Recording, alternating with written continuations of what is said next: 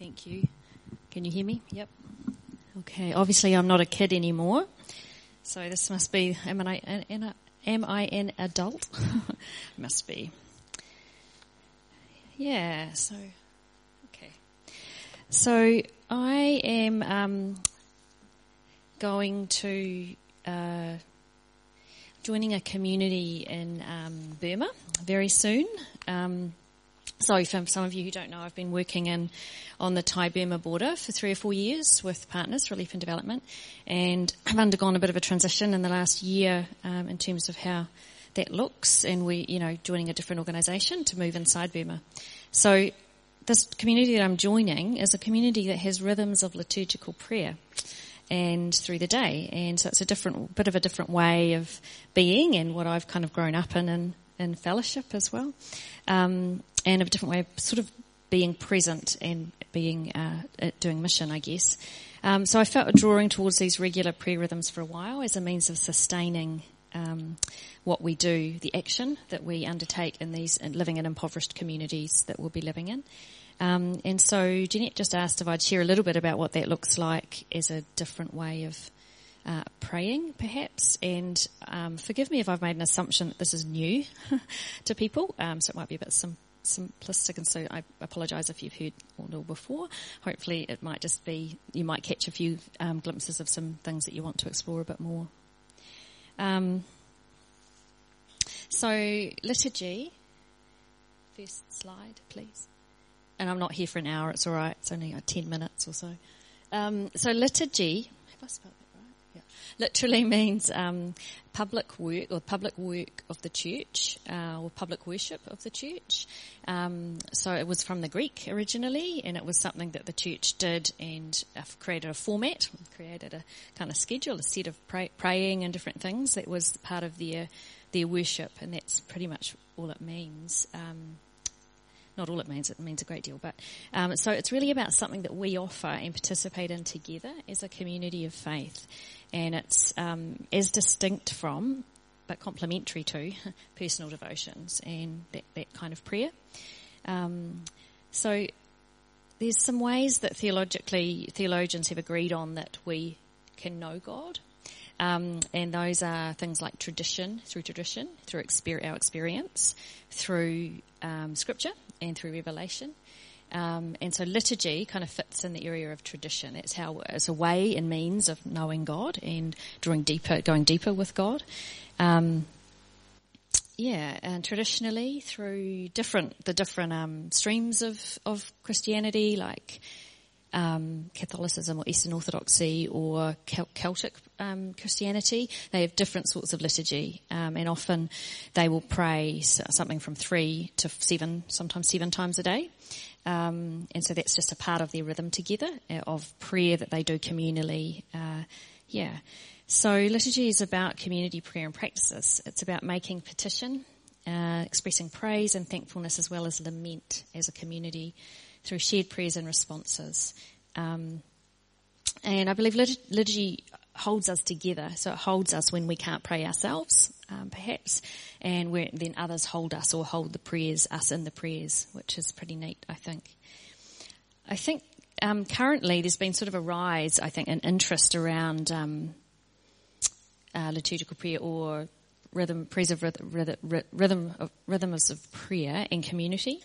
And I think that's perhaps related to our sense of, in our culture and in our world, we're quite disconnected and fragmented. Like, we have lots of information, but we're really quite disconnected.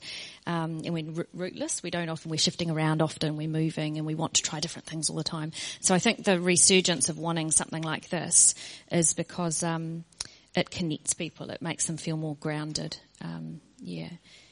So there's something about sharing in a liturgy. So it anchors us. There is something about sharing in a liturgy that grounds us and helps us to feel connected in the big story of God with those beside us, but also with those who've gone before us in the faith, which I think can be a beautiful thing. Participating in liturgical nature of prayer brings a new understanding of how faith was expressed in history. And as we immerse in the story, I believe that it forms us. It forms our identity as people of God, and I think that's important, and we share that through the centuries. As we pray out loud together, there's a sense of solidarity, of strength in our joined voices, and of commitment that forms who we are. We declare the goodness, presence and hope that we have together, and there's something strong and powerful in that. A liturgy can be really rich, a rich discovery of beauty and truth, which can draw us into a deeper awareness of God. The repetition or rhythm of these prayers throughout a week, month or year reflect the seasons of the church calendar often, taking us through the seasons and events of Christ's life, from his birth, so Advent and Christmas, to his death and resurrection at Easter, the giving of the Holy Spirit at Pentecost, etc. And this anchors us and centres us for the overarching story of God, which we are a part of. So following along in liturgy in this way helps us to keep us connected again in the story, as I said, but it also connects us with others whom we share prayer with. So it's an important thing. It reminds us that we're not alone and that there is an overriding purpose in our lives together. Often a ritual element such as lighting a candle helps with creating a sense of sacredness in the prayers that we share together, and it symbolically reminds us that Christ's light dwells within us. Some people have trouble with the prescribed nature of liturgical prayer, I think, and perhaps a lot of people in our tradition do. But I would ask them, what are the psalms if not prescribed prayer? And much of liturgical prayer is based on and in Scripture, and I think that's where the power lies. I think the psalms teach us that writing our own prayers in the different seasons of life, like in struggle, hope, joy, obedience, is important and acceptable. The Psalms can and have acted as a framework for our own prayers to be written. And this is where liturgical prayer stems from. The discipline of committing to a rhythm of liturgical prayer is also a means of training ourselves in patience and humility, I believe. It is a spiritual discipline. By participating in this, we show respect for the history of our faith and of those who've gone before.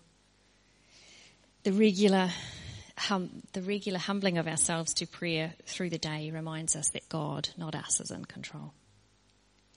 It can help us acknowledge that we don't have all the answers in our modern world as we enter into the wisdom of old. This is where liturgy can slow us down.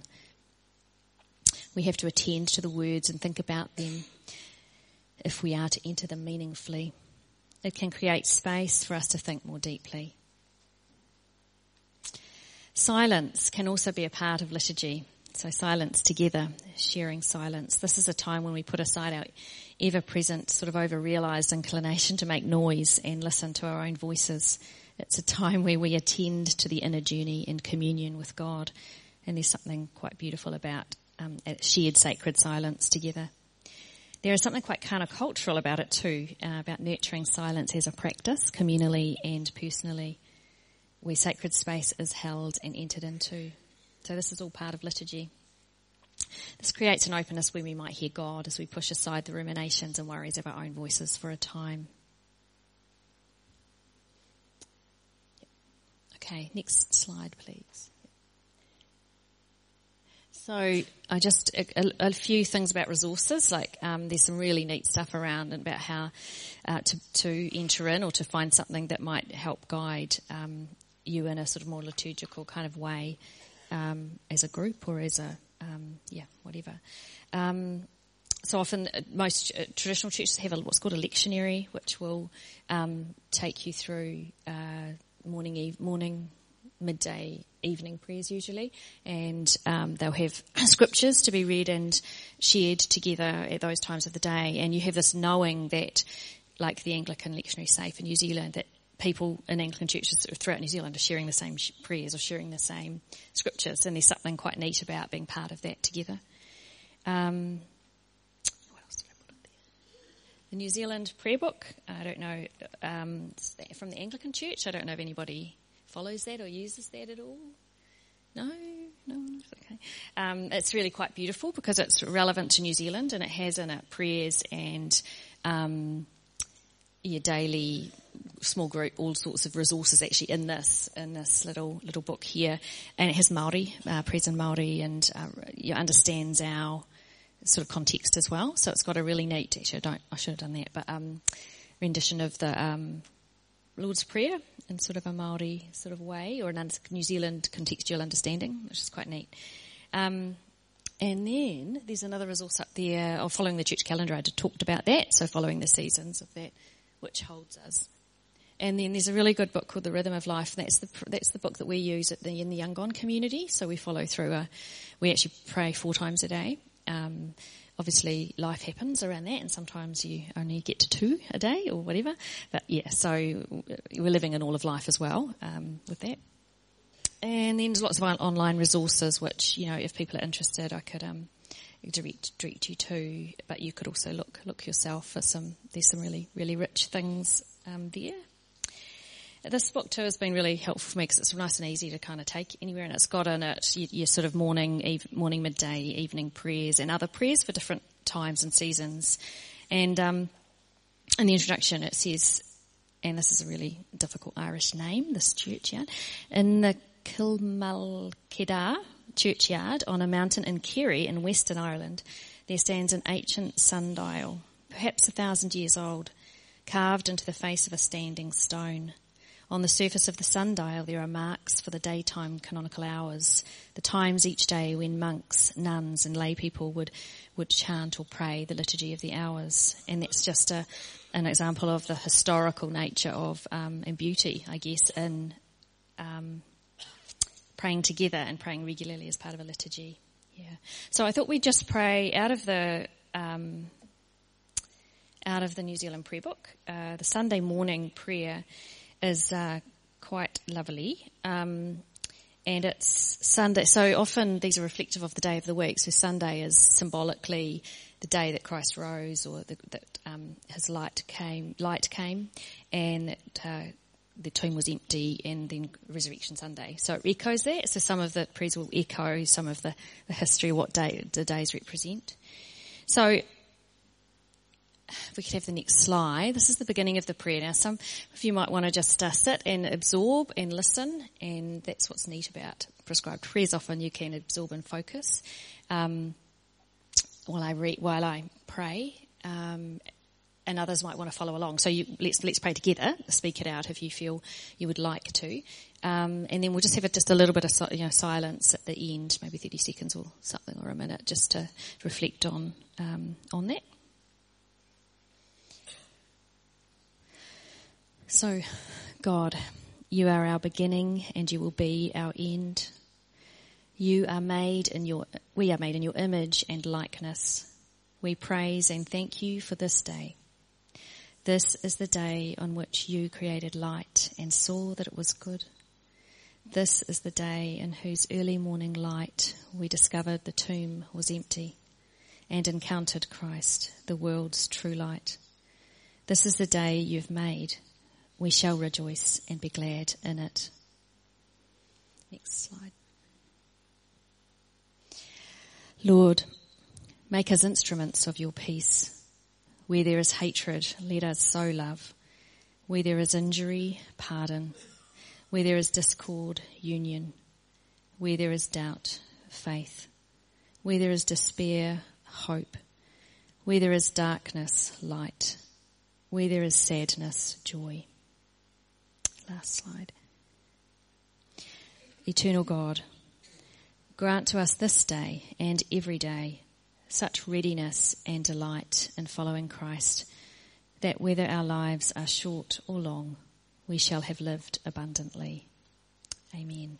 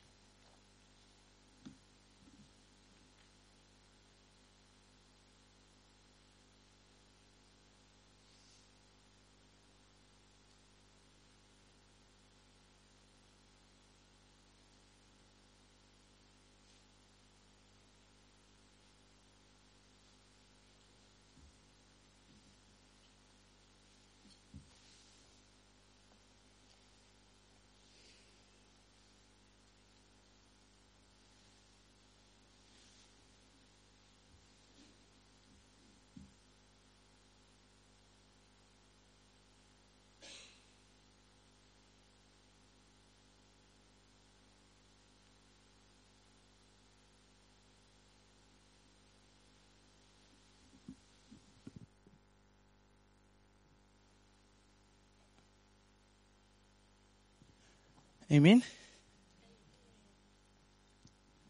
Good morning. How are you? I guess I was also invited to share some things that have been on my heart for prayer. And in some ways, they might sound as though they're sort of cutting exactly across what Claire's talking about. But, you know, Claire said liturgy is connecting with God. It's about rhythms, slowing us down, and about silence. And so though the way that I would like to share this morning about how I connect with God through prayer is quite different, I just, think that there's also a lot of similarity. And I've been reading a book recently about prayer by Timothy Keller, and it's got a quote in there that says, "The Bible does not present an art of prayer, it presents a God of prayer." And so what we've been talking about for these last several weeks is about connecting to God through prayer, and in the best way that you see, and in different ways, and that sort of thing. So I'd just like to share some thoughts on that this morning, and it's my privilege to do so. Before I start, can I just get Lockie to stand up? He's got no hair now, so thank you to everybody that donated to him. We, through his efforts, he was able to present to his cousin and to their family just over $1,500. So that's a massive effort, and I'm really proud of him for that. Yeah. I read a book a couple of summers ago called The 4-Hour Work Week. Has anyone ever read it? It's by, people. It's by a guy named Timothy Ferriss, and this book is about automating, in a nutshell, it's about automating everything that you can in your life so that you only have to work 4 hours a week, and so in doing so can live like the dream lifestyle. And, you know, automating your finances, automating your administrative tasks, automating, anything that might take up time. And it was actually quite a good book, and it had some good ideas, so I'm not knocking the book. But I bring it up because I had a workmate who got really obsessed with it. He got really obsessed with minimizing everything. You know, he decided cooking was a waste of time. So he just juiced everything or blended it up. He had all these financial schemes going from time to time that he was just slightly more clever than everybody else, and he was going to be able to nail it in that area. And those things were things that we enjoyed as an office. You know, we just had little laughs about this gentleman. But the thing that we really, really enjoyed, he extended his minimalist approach to sports as well. And so he decided that he would take on long cycle races and be able to complete them doing the minimum amount of training possible. So these were really good because I'm not sure how many people here have ridden around Taupo or heard of that race, but it's around 160 kilometres. And he decided that, I can't remember the exact amount, but he did somewhere around 10 or 15 hours training. And for that, he completed the race.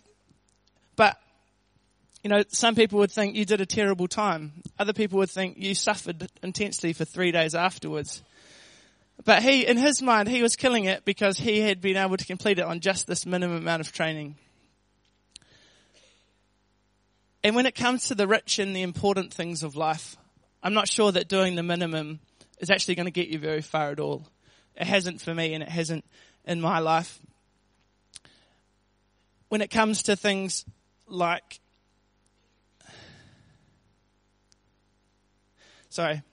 as an avid runner, I know that running in the hills is going to be terrible on no training. You at your job, if you do the minimum, you might be able to keep your job, but it's not likely that you're going to be the person that people look to, and promotion for that guy, definitely. And when it comes to personal relationships, doing the minimum isn't going to get you very far. You know, as a mother or as a father or as parents, if you do the minimum, you know, your relationship with your children perhaps won't be served well in the years further. And young men, if you're in a dating relationship, doing the minimum, note-taking, isn't going to get you far either. And when it comes down to it, prayer is about a relationship. It is about a relationship with the God who created you, the God who knows you, who loves you, and who died to save you. Growing up, I knew from the example of people that I admired that prayer was at least a good idea. You know, when I got up in the morning, I would meet a father. If I didn't meet my father with a Bible on his knee, I met my father with his head on his hands praying. You know, I grew up in church. I'm not sure if everyone here grew up in church, but you'd hear these speakers come and talk and come and pray, and they would talk about this Jesus in a way that just seemed like they were really good friends. And when I got a bit older and had mentors and that sort of thing, we'd meet for food in a cafe, and they'd even want to pray over the food in a cafe. I mean, maybe at home, but come on. But in seriousness, the older I got, as I got older, I realized that the people that really knew Jesus and really had a strong faith were people that spent time in prayer. 1 Timothy 4, verses 7 and 8 is the verse that I'd like to talk from today. So if you have a Bible or a Bible app, then, I would invite you to have a look at that, and I'll read it out. It says, "Have nothing to do with godless myths and old wives' tales. Rather, train yourself to be godly. For physical training is of some value, but godliness has value for all things, holding promise for both the present life and the life to come." And my testimony this morning is it's just a story really of hard work about this training. But why do people train? People don't generally train for nothing. People don't generally just waste their time and their energy. They need to have my grandfather had rather an unusual training regime for a while. He would back his car out of the garage. He would set up a trestle table and check that it was level, and then he'd build a small brick wall on the table. You know, it would have been about perhaps 8 bricks wide by about 6 bricks high. It would have been the perfect size obstacle for when I was in my skateboarding prime. And after he'd finished, and after he'd made this little wall and checked that it was level and admired his handiwork, he would unmake the wall. He would unbuild the wall. He would take all the bricks, scrape all the mortar off them, stack them up again, and he'd even sift the mortar back into the sand form for next time. For most people, for a lot of people, that would be a stunning definition of a waste of time, right? But he had motivation. He did it to keep active. And as a practical man all his life, without the physical ability to do a whole lot as he got older, he was motivated by maintaining the ability to complete a practical task. And after he'd done it the first time, the motivation grew into something of a hobby, something that he could go on with, something that to get, exercise and also some satisfaction. So when it comes to prayer, what is our motivation? Well, for me, for the last couple of years, my motivation has been pretty simple. And that has just been to know Jesus. Throughout my Christian life, I believed and knew a lot about Jesus, but I didn't, that he had created me and designed me, that I was loved and that I was forgiven, but I didn't know him. And all of those people that I mentioned at the start, they really seemed to know him in a way that I didn't. Jesus says many times in the Bible that we can know him. In John 10:14, he says, "I am the good shepherd. I know my sheep, and my sheep know me." And in John 15:15, as we often sing about, "I no longer call you servants, because a servant does not know his master's business. Instead, I have called you friends." And I really wanted to know the reality of personally knowing Jesus. And I'd like to suggest that when it comes down to it, that's all prayer is really about. If you get down to the core of things, it is about knowing Jesus. If you're praying for healing, you're praying to get to know the God who heals. If you're praying for a need, you're getting to know the God who provides. And if you're repenting of sin, you're getting to know the God who is merciful. And so for me, this motivation to know Jesus more has led me to put things in place in my life so that I was set up to know Jesus. Things in my everyday and things in my every week. Just using the metaphor of training, I just would like to share a few of those exercises that were part of that.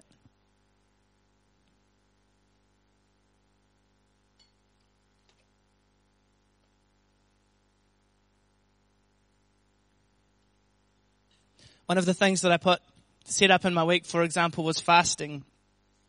I knew that if I just decided to fast every now and again when I felt like it, that I would never actually learn the discipline of denying myself. So one day a week, aside from things like sickness and summer holidays, for example, for the last 3 or 4 years, I've waited until at least mid-afternoon one day a week before I started eating. And when I've done that, I've prayed, not necessarily for something specific. It's just been simply to ask God, to seek God, and to bring myself closer to Him. Sometimes through those days I'll pray loads. Other days I'll just remember to pray just before I go to have something to eat. But at the start of each day, I'm setting my mind and saying, God, I want to know you more. And this has really helped with knowing Him more, but it's also really helped with sin. Having a time each week where you suffer the discomfort of not eating really helps in other areas. Another exercise I began was when I was pressing into God to know more of His Holy Spirit. And that was to spend the first 5 minutes when I got into the car each day praying in tongues. And as this grew into a comfortable routine and as I drew closer to Him, I didn't have to remember like, oh yeah, I'm in the car. Let's turn the radio off. Let's change the music that Anna's put on. I just got in the car and I shut the door and I just got started and I just checked in with God. And that's really become one of my most cherished times. I just get in the car and I just check in and I just sort of reflect with Him and chat to Him and pray. And this even extended to praying. I used to work in Wellington until recently. And so I would cycle into town and I'd just pray just about the whole way while I was biking in along the motorway. And that made arriving at work full of prayer really made a difference to my work life. Another thing has been to practice new things of God once I have learned them. Through an amazing experience of the Holy Spirit, I came to understand and know that the presence of the Holy Spirit isn't just reserved for special times or for special occasions like camps and that sort of thing, but that it is available all the time, wherever I am. So in order to learn this with confidence and to get to know that part of God, I decided to spend an hour or so before I went to bed every spare night that I had for about 3 months. I'd just sit in the lounge and I would worship and I'd praise God and I would just stir myself up. And in time, the comfort that came from that place really helped me with when I had low self-esteem or when I was feeling down. And so I hope this testimony gives an insight into how this verse says that godliness is useful in all things, holding promise for this life and for the life to come. These perhaps sound like success stories, and maybe they were and maybe they are, but they each started off as quite hard work. And I'd just like to share one more testimony and then a reflection to finish. I was seeking God's direction for my life and seeking His guidance with all of the things that I had on, things like running youth and just where I was at. And so I penciled in an entire morning that wouldn't be dedicated to achieving anything. Just stepping out of the busyness of life to recreate and to learn and to rest and just to hear from God. And starting off, that was one of the hardest things that I've ever done. I wasn't achieving anything. I had nothing material to show for my time. And it was at work. I often got bored and this was supposed to be like time with God. For about 2.5 months, I had some times where this time was rich and valuable, but other times I battled. But as time went on and clarity came, I had these really wonderful times of feeling loved. I had really wonderful times of the troubles that I had on my heart just melting away. sometimes I would just end up sitting in the car crying by myself. Other times I would just feel really joyful. And I'm not sure how this sounds to everybody. I don't know if it sounds really extreme or over the top or what. And understandably, you might be thinking, actually, I don't have any time to spare. In my week, I barely get any time to myself. I just want to bring you back to my grandfather and his brick wall. To build a whole brick wall, you've just got to start with the first brick. I started with 5 minutes, or I started by adding prayer to something that I was already doing. And you might not feel like you have time to set aside to do an hour of this or an hour of that now. But with time, I've found that some of the things that I used to think were quite important have become much less satisfying. I've found television or streaming series or movies much less satisfying. I actually don't have to be up with the news all the time.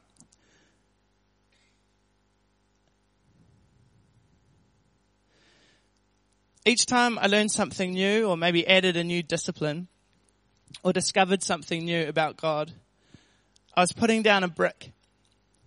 And with each gain, I was putting down another brick. And in Romans 11:29, it says, "For God's gift and his call are irrevocable." So unlike my grandfather, when he's in his garage and he's got his trestle table out and he's building his wall and then he's unbuilding his wall, when it comes to our time with God and the bricks that we lay in our relationship with God, when we are adding brick after brick and addition after addition, and there is no unbuilding phase. As we hold on to that promise, I think that we can be greatly encouraged by Paul's words to Timothy, that we are building not only for this life, but for the life to come. These have been my experiences that I really, that training does pay off, that spending time with God does lead to knowing God. And that perseverance does bear fruit. And I just really want to encourage everybody in that today. And I'd like to pray also to finish.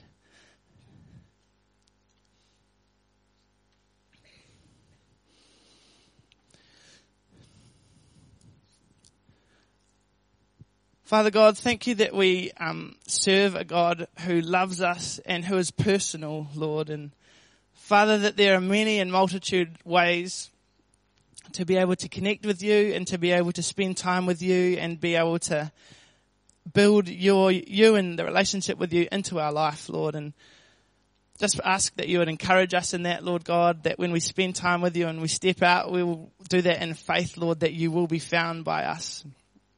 I just thank you for this morning. I just commit that to you, Lord. Amen.